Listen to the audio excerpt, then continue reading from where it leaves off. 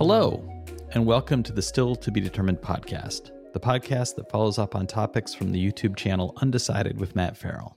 I'm Sean Farrell. I'm Matt's older brother. I'm a writer, and I'll be asking him the questions. And with me is Matthew. Hey, everybody. Before we get into the episode, just want to remind everybody we do have many ways that you can support the podcast. You can just continue to listen. You can engage with us by leaving comments. You can like the podcast. And you can also visit stilltbd.fm. There's a link there that will allow you to put some coins in the coffee can if you so choose. And we appreciate any kind of support that you're able to give, even if it's just listening, liking, and subscribing. Before we get into the next episode, I'd like to share some comments from the previous episode. We continue to get many people pointing out that we look alike. That's not going to change. Yes. One of the comments, and this is from our most recent episode where we talked about electric trucks and shipping. And Dave Lindenmuth pointed out, why not put the batteries in the trailer? Switch trailers and keep driving. The next driver who comes in drops off his depleted trailer and picks up the now recharged trailer dropped previously. I actually think that's a pretty smart idea. That's pretty damn ingenious, if Yeah. you ask me. Yeah.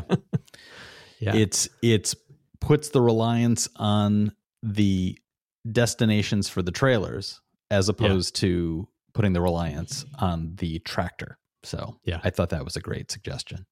And then Arne Biswas, excuse me for mispronouncing your name, commented that electric vehicle-based airport luggage carriers would be good with the torque they produce, and they can charge in between hauling the carriage to and from the planes, and could charge off of solar panels laid on the roofs of boarding areas.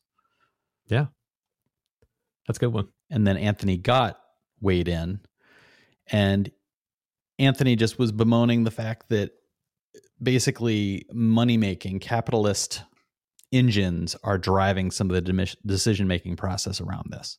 Yeah. And I share that frustration, Anthony. I wish there was more of deciding on the side of what was best because it was best, as opposed to what we currently have, which is a lot of waiting for people with power and money to decide it's worth their time and effort to do what's best.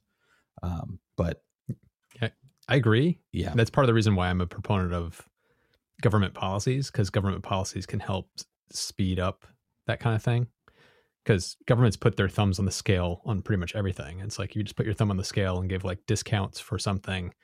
Suddenly it makes it cheaper for a business, and suddenly everybody wants to do that thing because it's going to be the cheapest way for them to do business, accelerating the transition to whatever that thing is. So there are ways to kind of accelerate that, but that's a hotly debated issue.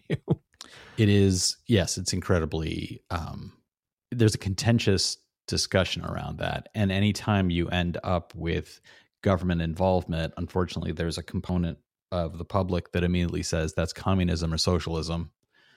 And it becomes a battle of ideals as opposed to any sort of practical or pragmatic approach.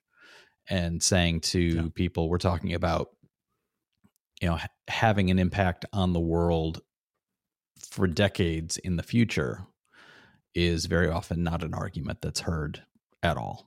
So it's the question is always, if you could go back in time, would you kill baby Hitler?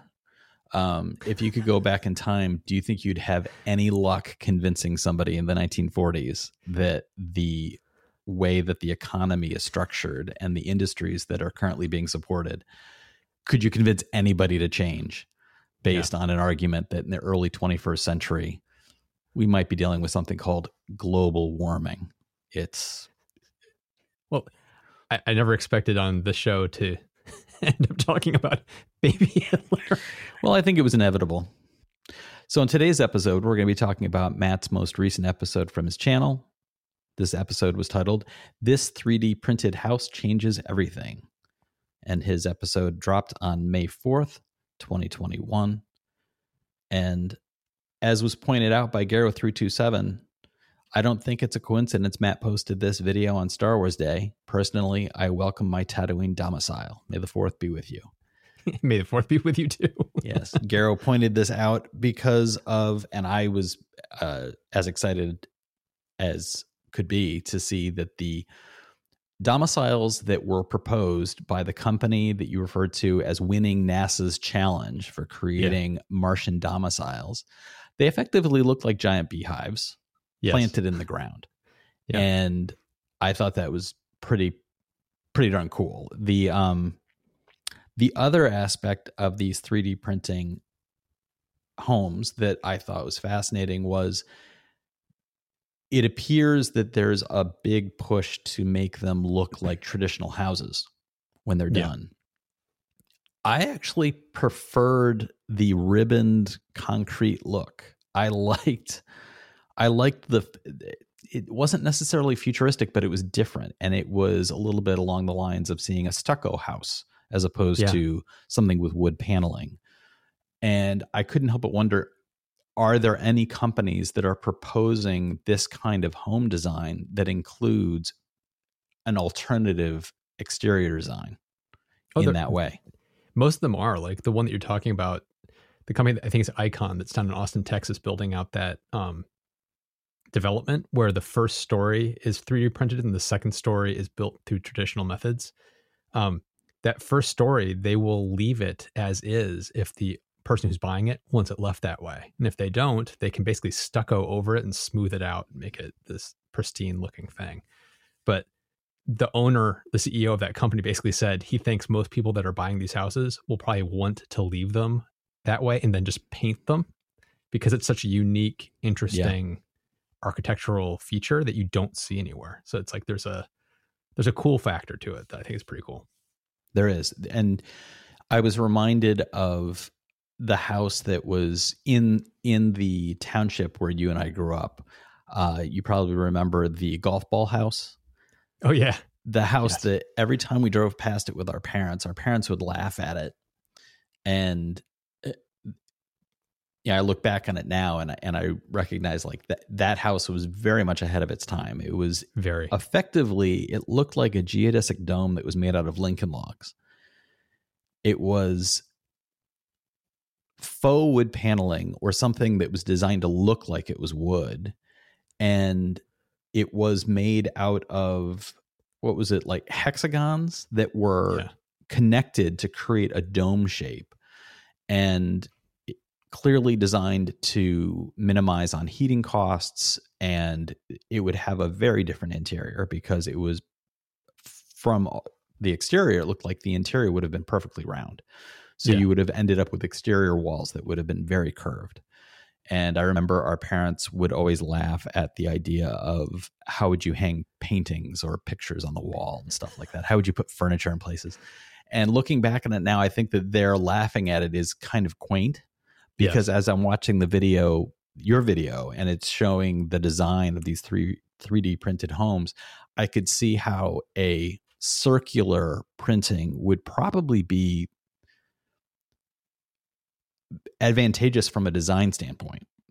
Mm-hmm. Printing one of these in a circle would probably be cheaper because the printing would be on I just imagine it's probably easier from a technological standpoint to get a 3D printer to print a circle than it would be to print what's close to a square.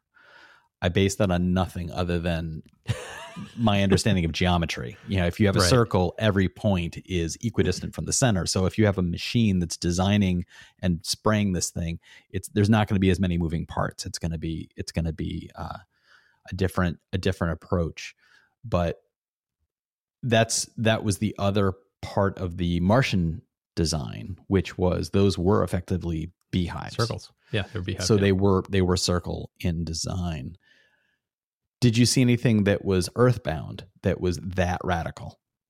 No, most of the ones I was seeing, they were still, some of them were kind of radical compared to what you would see in a traditional building because you're not constrained by straight lines for the most part. So some of the buildings, like the office buildings I was finding that are doing this, like there was that one that was made by a Russian company that does this, where it was this very kind of swooping, soft, gradual, rounded corners to the buildings and kind of like a almost parapet kind of design to the front. It's like because you aren't, like you said, there's no constraints. So you could build something that's a circle or any shape you want. So yeah, it's like, I wouldn't say it was radical like what you're talking about in where we grew up. There was also that house, I don't know if you remember this one, that was set back in kind of a ravine, and it looked like an Ewok village. Do you remember that one? Yes, I do. It was like a flying saucer on like a stalk that was just like in a ravine. It was like, what is it with upstate New York and building weird houses? Yeah. But every time I drove past it, I would think yub nub. Yeah. It wasn't as, I couldn't find anything as avant-garde as that. It was, most of them were just kind of like rectangular-ish shapes with rounded corners was most of what I was finding. And part of me thinks that might be the case because it's close to what people would expect and probably want versus sky's the limit, do whatever you want. Right. And you mentioned that the prices of these homes are currently being marketed in the Texas site. Yeah. At prices that are comparable. For a little cheaper, but it's a little bit cheaper, but in the range of homes. And that's, I guess my question is, I assume that's based on square footage. Mm-hmm.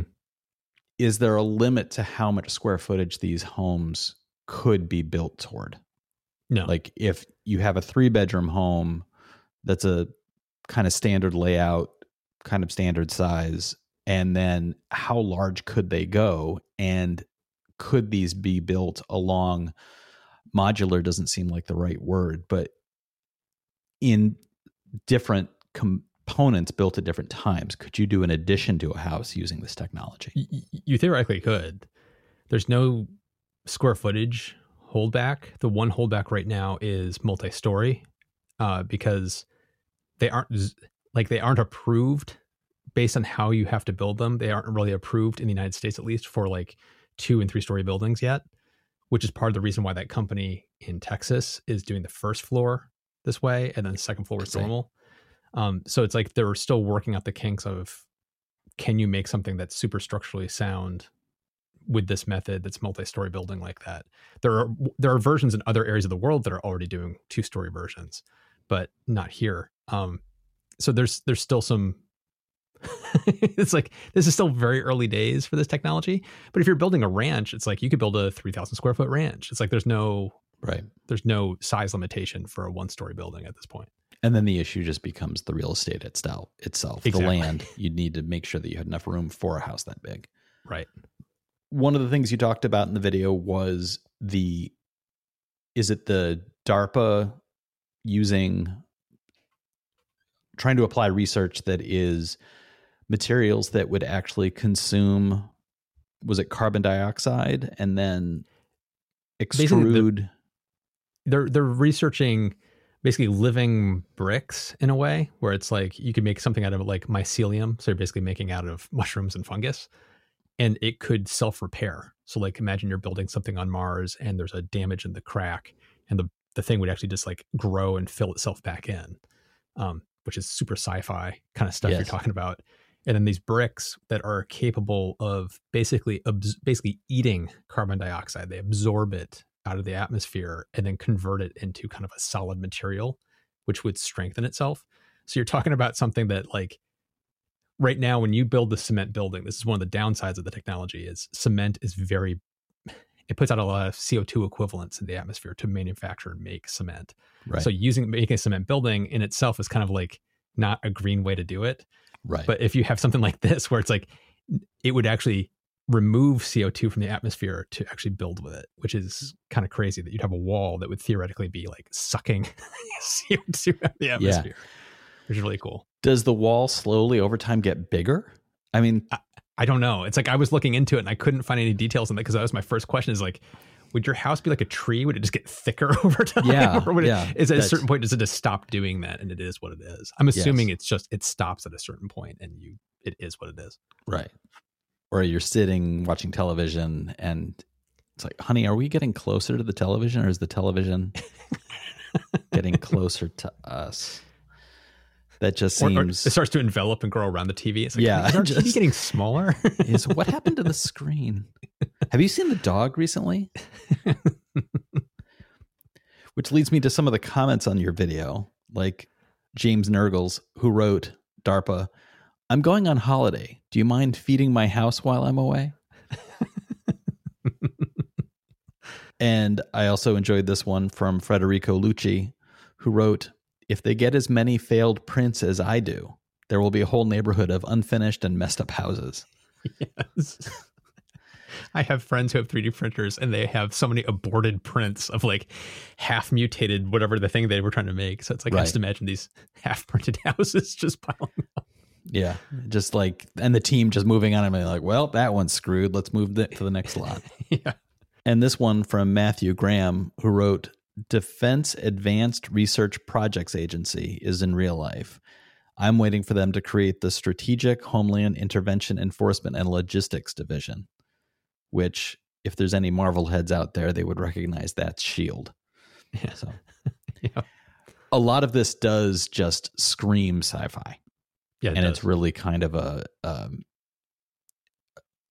the fact that these are homes that are being built now is really kind of interesting, but it's all based on location. If you had the ability to say like, oh, I'm going to buy some land, I'm going to build a house, I'm going to do it this way because this is exactly what I want. Would you buy one of these homes? Would you actually have a house built in this way? That's a good question. My response would be no, mainly because it's still too early days for me. There's still longevity issues I'd be curious about, how they stand up over the 20, 30 years. I'd be curious how well they stand up to, like, if you wanted to remodel. There's just a lot of questions I have. The company Icon, they've recently started doing things where, like, because these are hollow walls, it's like there's an inner thick wall and an outer, I have it reversed, a thick outer wall, an air gap, and then a thinner inner wall. And then there's like this pattern in between. They've actually started to basically inject kind of like a foam insulation in between to make it super well insulated. But I have questions of like, how's that held up over time? Because cement is porous and it breathes. So it would absorb water. And it's like, would there be mold issue problems? Would you run into like, there's just so many questions I have. So it's like, for me, I would just be kind of like, I'll wait and see how this pans out over the next decade. Right. And to pick up on some of the elements of what we were just talking about, living materials that are able to self-repair, absorb things in the environment, extrude different materials in response to that. It seems like there would be, if they're already seeing that sort of development now, 10, 15, 20 years from now, I wonder about the ability to 3D print something closer to materials that would be more forgiving of moisture and the ability to process all of that. Not necessarily a living house in the form of it's 3D printing wood, but something that would actually be able to manage that and maybe even absorb moisture and put that moisture back into the exterior around the home, stuff like that. So I think that this is I agree with you. It feels very early days. And yeah, I say that while sitting in a building that was built in the late 1800s. So Yes. I guess I'm slow to adapt. Moving on to the second half of our show, as usual, we're going to share some of our thoughts on things that we have been watching to pass the time. And Matt, I'm going to flip a coin. Guess what? What? It already landed. It's heads. It's me. I'm going to stop. Nobody called it. Okay. So I have two things I wanted to talk about. Three, if I throw out this initial thought that just occurred to me. I, for the very first time, saw a Fast and Furious movie. Which one? The very first one. Okay. Watched The Fast and the Furious. And it was in response to, I've mentioned before, I love the podcast, How Did This Get Made? And they recently had a mini episode in which Paul Scheer and Jason Mantzoukas talked about the Fast and Furious 9 trailer. Yeah. And that trailer that just dropped about a week ago, it's about 3 minutes long. Their discussion of it was an hour long, and it is very funny because they watched it with the trailer. They discussed an hour conversation about a trailer. An hour conversation because they watched the trailer without having seen it before, and they paused it whenever they felt like they had something to talk about.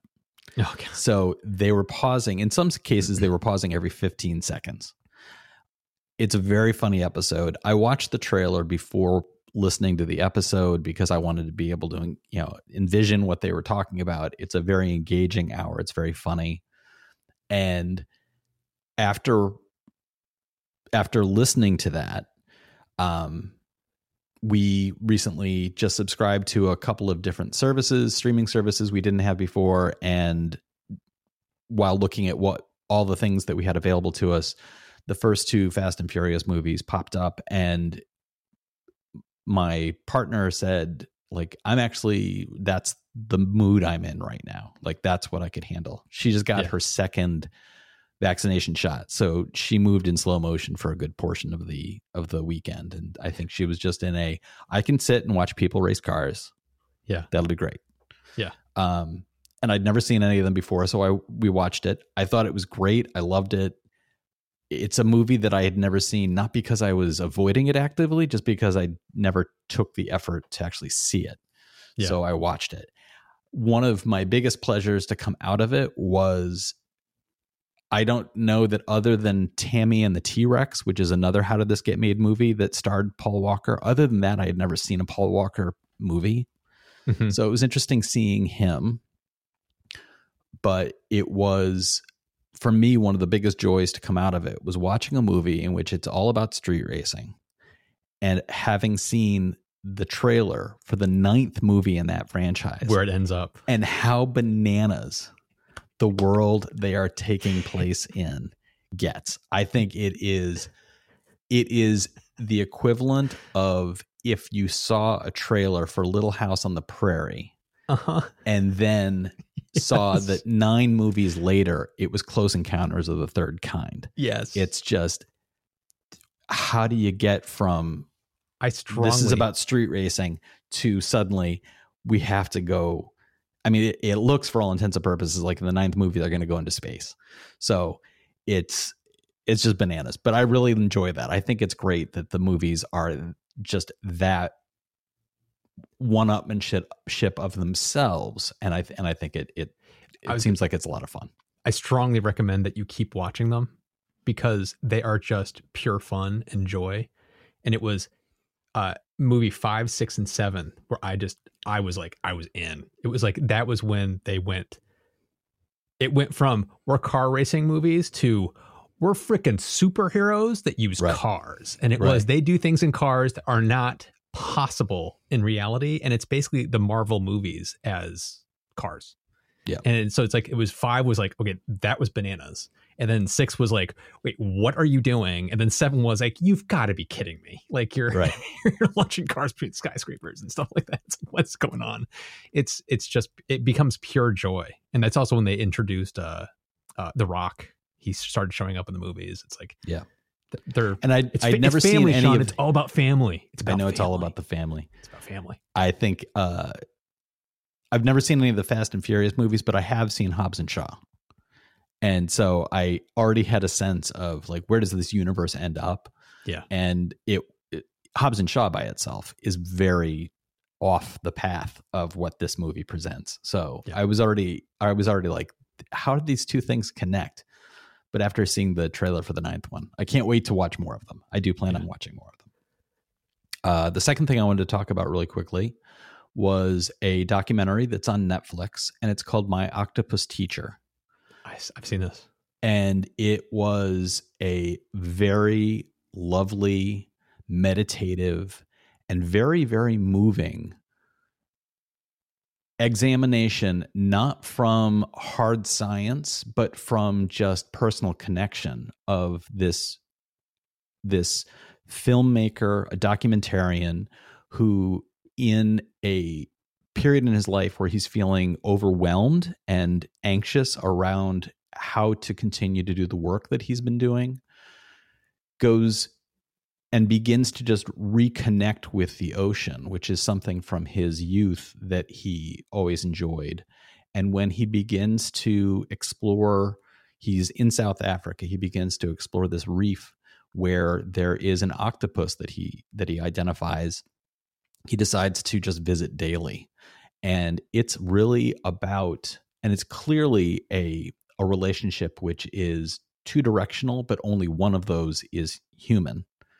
The other direction, who knows what it is? And that's really what the documentary is about. It's this, there's a two-way relationship, only one side of which we can fully understand. And ultimately, it's an exploration, I think, a very lovingly done exploration of, if you find yourself incapable of understanding the world around you, it may in some cases be because you are holding yourself out of the world.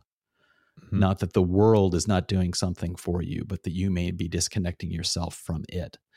And as the documentary continues, he explores the idea that earlier in his life, when he saw other people in other environments doing things that he thought were spectacularly inexplicable, that there were people who lived in environments where they seemed so in tune and he couldn't understand how they were able to connect, that simply by spending as much time in an environment as he does, he begins to see things day after day where his world is growing, not because of anybody teaching him these things, but just by being there. It's a very Zen documentary. And like I said, it's not hard science.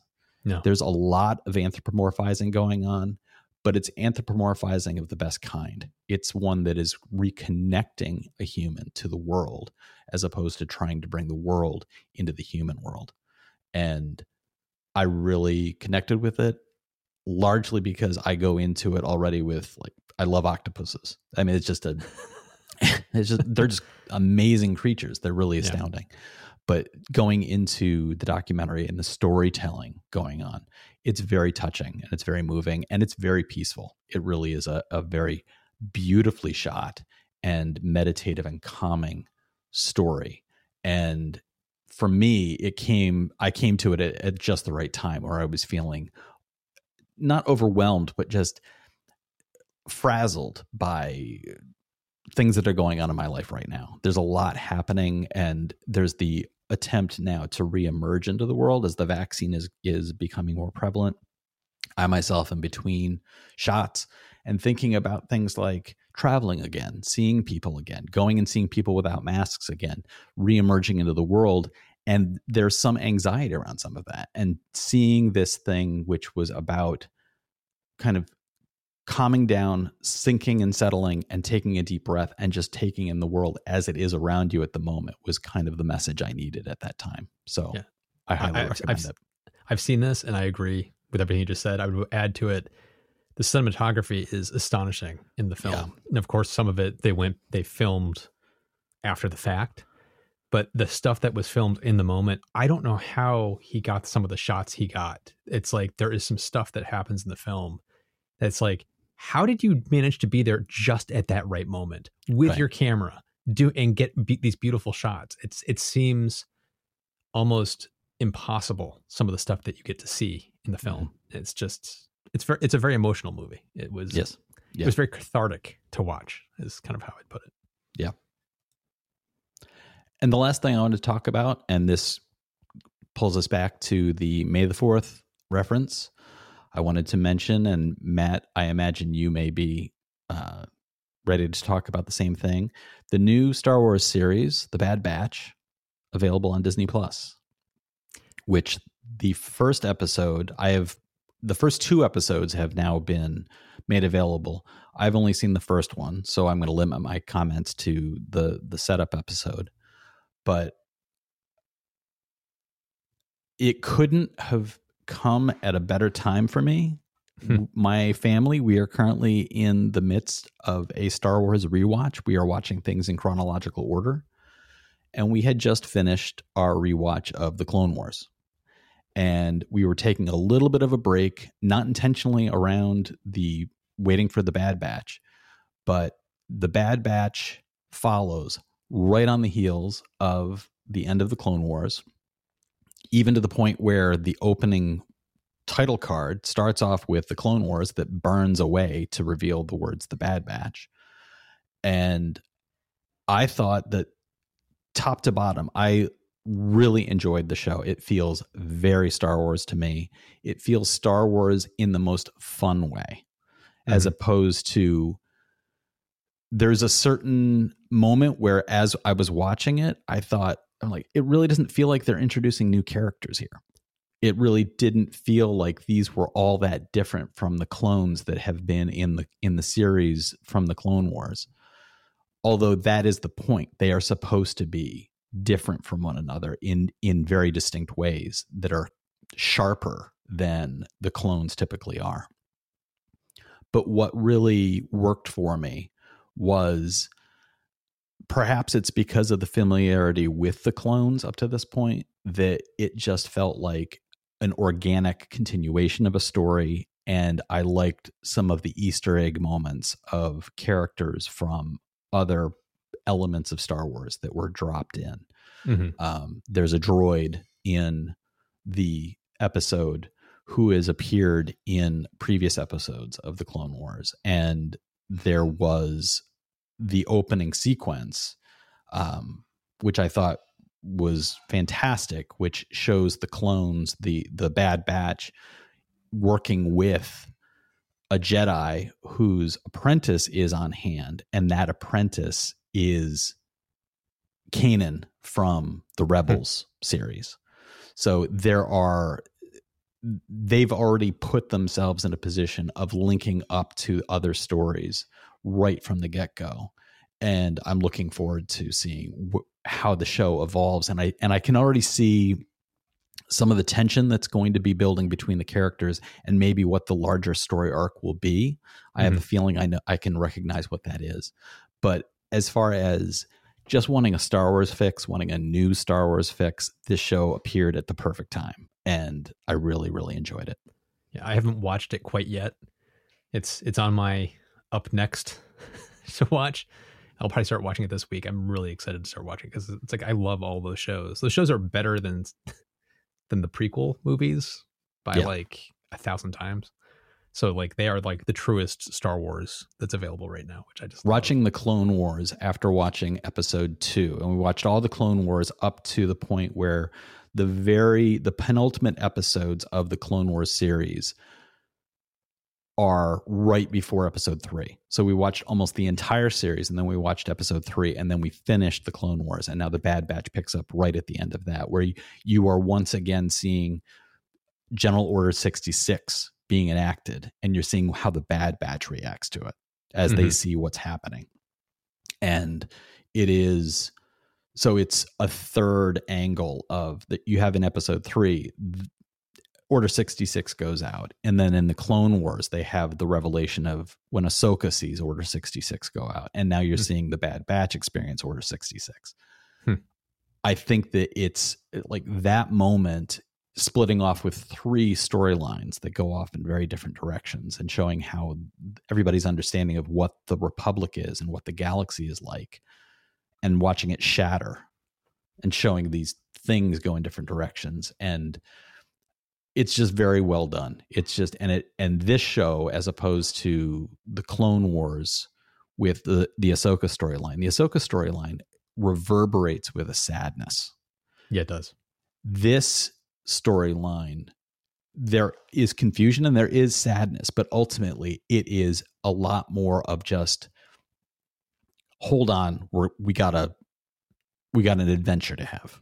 And it's a dark adventure. It's a sad adventure. They're looking at things change and they're like, what is happening? We don't get this. This isn't right. But as they're jumping off, it is very much about the jumping off. They're jumping off into something and they're like, we don't know where we're going to land, but we have to try and survive. So, right. It's a good time. Cool. Looking forward to it. On my side, the first thing I wanted to bring up is we recording on Sunday. Just last night, Elon Musk was the host of Saturday Night Live. And I didn't watch it live. I watched it this morning. And I was all week so nervous because this shouldn't shock anybody, but Elon Musk is a very awkward individual. He's socially awkward. He says things that are controversial. And so I was worried that, and he's not a performer, so I was worried that he was going to come across either horrible on the show, or it could turn out to be pretty funny. And after watching the whole episode, it turned out to be pretty funny. He was much better than I was expecting. He's obviously not a natural performer, but he did a great job. And one of the my favorite parts was his opening monologue. He brought up that he's the first person with Asperger's to ever be a host of the show. And then he made the joke of, at least that somebody talked about publicly. So it's like making a joke that other hosts may have had Asperger's too. But they used him just the right amount, where it was like they never put him in situations where he was going to have to be the centerpiece of whatever the scene was he was in, where like if you had an actor as your host, you could put them dead in the middle. Like Alec Baldwin could be the centerpiece of a skit. They didn't do that with Elon. It was so smart. So sometimes he was just a little secondary character off on the side. They had a pre-filmed episode that they showed, a little skit that was, what did they call it? It was conversations of like a party after quarantine. Like these are the conversations everybody's having coming out of quarantine. And it was just this party with people together and jokes of like these two people talking, and they would go into their heads so you could hear them. And there would be like, who is this woman? Do I even know her? And they're acting like in the actual conversation, it's so good to see you. And it's like this just really weird thing. Elon's conversation was playing into his awkwardness, where he's having a very awkward conversation with a very awkward woman. And it keeps going into their heads of what they're thinking. And it was just really well done. There was a sequence near the end where he was Wario from the Mario games. He in the full getup, and he was on trial. He did a really good job with that. And you sent me a link to it at the end. The very final skit was a cowboy skit, which was the one that he was the most active in of all the skits he was in. And once again, I thought he did a really good job. And it was he was basically playing himself, but he was called Leron instead of Elon. And he kept trying to push the idea of, they were trying to go get these guys that were criminals. And he kept trying to say, well, we could just tunnel into them. You know, I've designed this thing where we could tunnel into them. And they were like, well, no, we could just go in there with guns. He's like, but this tunnel thing, I built this thing that can dig 10 times faster than a gopher. And he would not let up on these things. And they were all basically making jokes about how Elon of the Old this guy West is. Yeah. He's smarter than the rest of us, but he keeps coming up with these wacky ideas. And somebody said, you don't have to reinvent the wheel. And then it shows him sitting there going, and they're like, what do you, oh, now he's thinking about reinventing the wheel. It was a really, really funny skit playing into his persona. But I like that they held that one off to the very end. So I would kind of give it a recommendation to watch. It was very good. The other thing that I watched was the movie Tenet, which I had not seen. It's now on HBO Max. And I'm a huge Christopher Nolan fan, but he's got some bad tendencies in the way he tells stories. I would actually say, like, if I was a filmmaker, I think I'd be, storytelling wise, kind of like him, where it's like you come up with these cool conceits and concepts, and then you try to wrap an emotional storyline around that concept. When he's left to his own devices and probably has nobody telling him no, I think he tends to fall into the trap of, it ends up becoming all about plot and all about the concept, and character kind of like falls away. That's Tenet to me. It's like I finished this 2.5 hour movie and just kind of went, I didn't really like that. Like, because there is no emotional core to that film at all. There's no tie to any of the characters. The protagonist of the movie, it was kind of like this is not a joke, the only emotional beat in the entire film is one of the final scenes. Like the first time I felt like it was a scene between Robert Pattinson and the guy who plays the lead, who's actually Denzel Washington's son.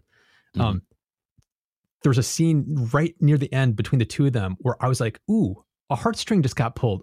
Is there actually an emotional character moment happening here that I actually care about? And is it Robert Pattinson that I actually care about in this film? And it's not the protagonist. And so it was like the first time I had an emotional moment was 2 hours and 20 minutes into the movie.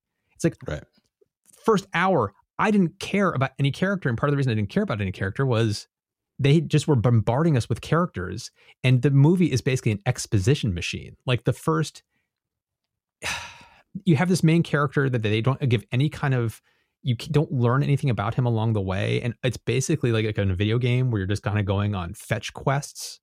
And then you do the thing and you end up in a position, and then somebody just does an exposition dump on you. And then it's like, and then they end by telling you, and we need you to go pick this thing up. And then you do that fetch quest, and then you meet another person who says to you, and blah, blah, blah, blah. And each person along the way is explaining the rules of the concept of what it is. And I don't want to say explicitly what it is, but it deals with time and messing with time. And the rules of how time works in the movie has to be explained, which what feels like an hour of the movie is basically just explaining how it works. And it was like, at a certain point, I was just like, I don't care what's going on in this movie anymore. I'm having trouble figuring out what's going on in the movie. And to be clear, I understand. Like after watching it, I completely understand everything that was explained. Right. But at the time, it was making me work so hard to go, wait, what? What? Because so many characters are like, bullets can travel backwards, but don't worry about that. And the next person's like explains it a little further and a little further. And at some point, I just like, okay, I'm just going to let this wash over me now. I'm going to stop working, trying to understand this film. I'm just going to enjoy the big spectacle scenes.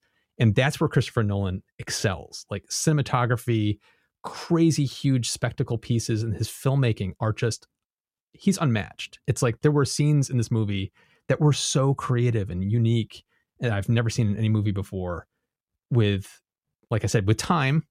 There's aspects of time and time travel-y things that are happening in ways I've never even seen conceived of on film before. And it was so well pulled off. So from a visual standpoint, from a spectacle and action standpoint, I recommend it. From a story standpoint, the movie is an utter failure. It is, it's like, his movie Memento is way better than this. The Prestige is a phenomenal film that is like getting better with age. It is so good. The Dark Knight has so much emotion to it. You know, it's just a really good film, but his most recent movies, they sometimes lack that heart. And it's just like, he seems to be getting further and further away from character-based storytelling. Like Inception was like the last one that had really good centerpiece for the emotional storytelling for me. But it's like, he just keeps getting more and more away from that. And that's kind of concerning to me. Because it's like, it's the technology that's allowing him to do anything that he can envision is distracting him from telling a simpler story of the human heart?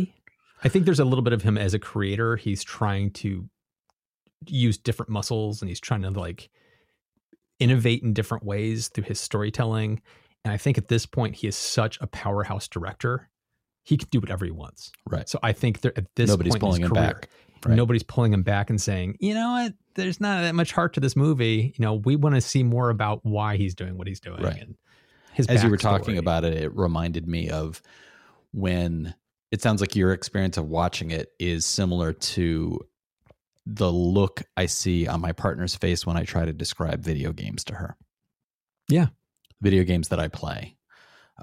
And she does play some video games. It's not like she's foreign to playing a video game, but the things that I'm interested in that she's not, if I sat down and tried to explain to her, here's what this character did and here's why they did it and here's what I had to go do, it lacks any sort of emotional connection for her.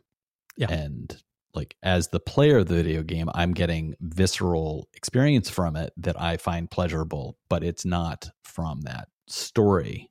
It's from my doing. And it seems almost like maybe he's enjoying the doing of the movie as opposed to conveying a story to you. It's basically, you can tell he came up with this concept of what if time could do this and this. And then it was like, you know, a kid playing with his G.I. Joes in the backyard of like, oh, we could have this really cool scene where like this stuff happens because of this.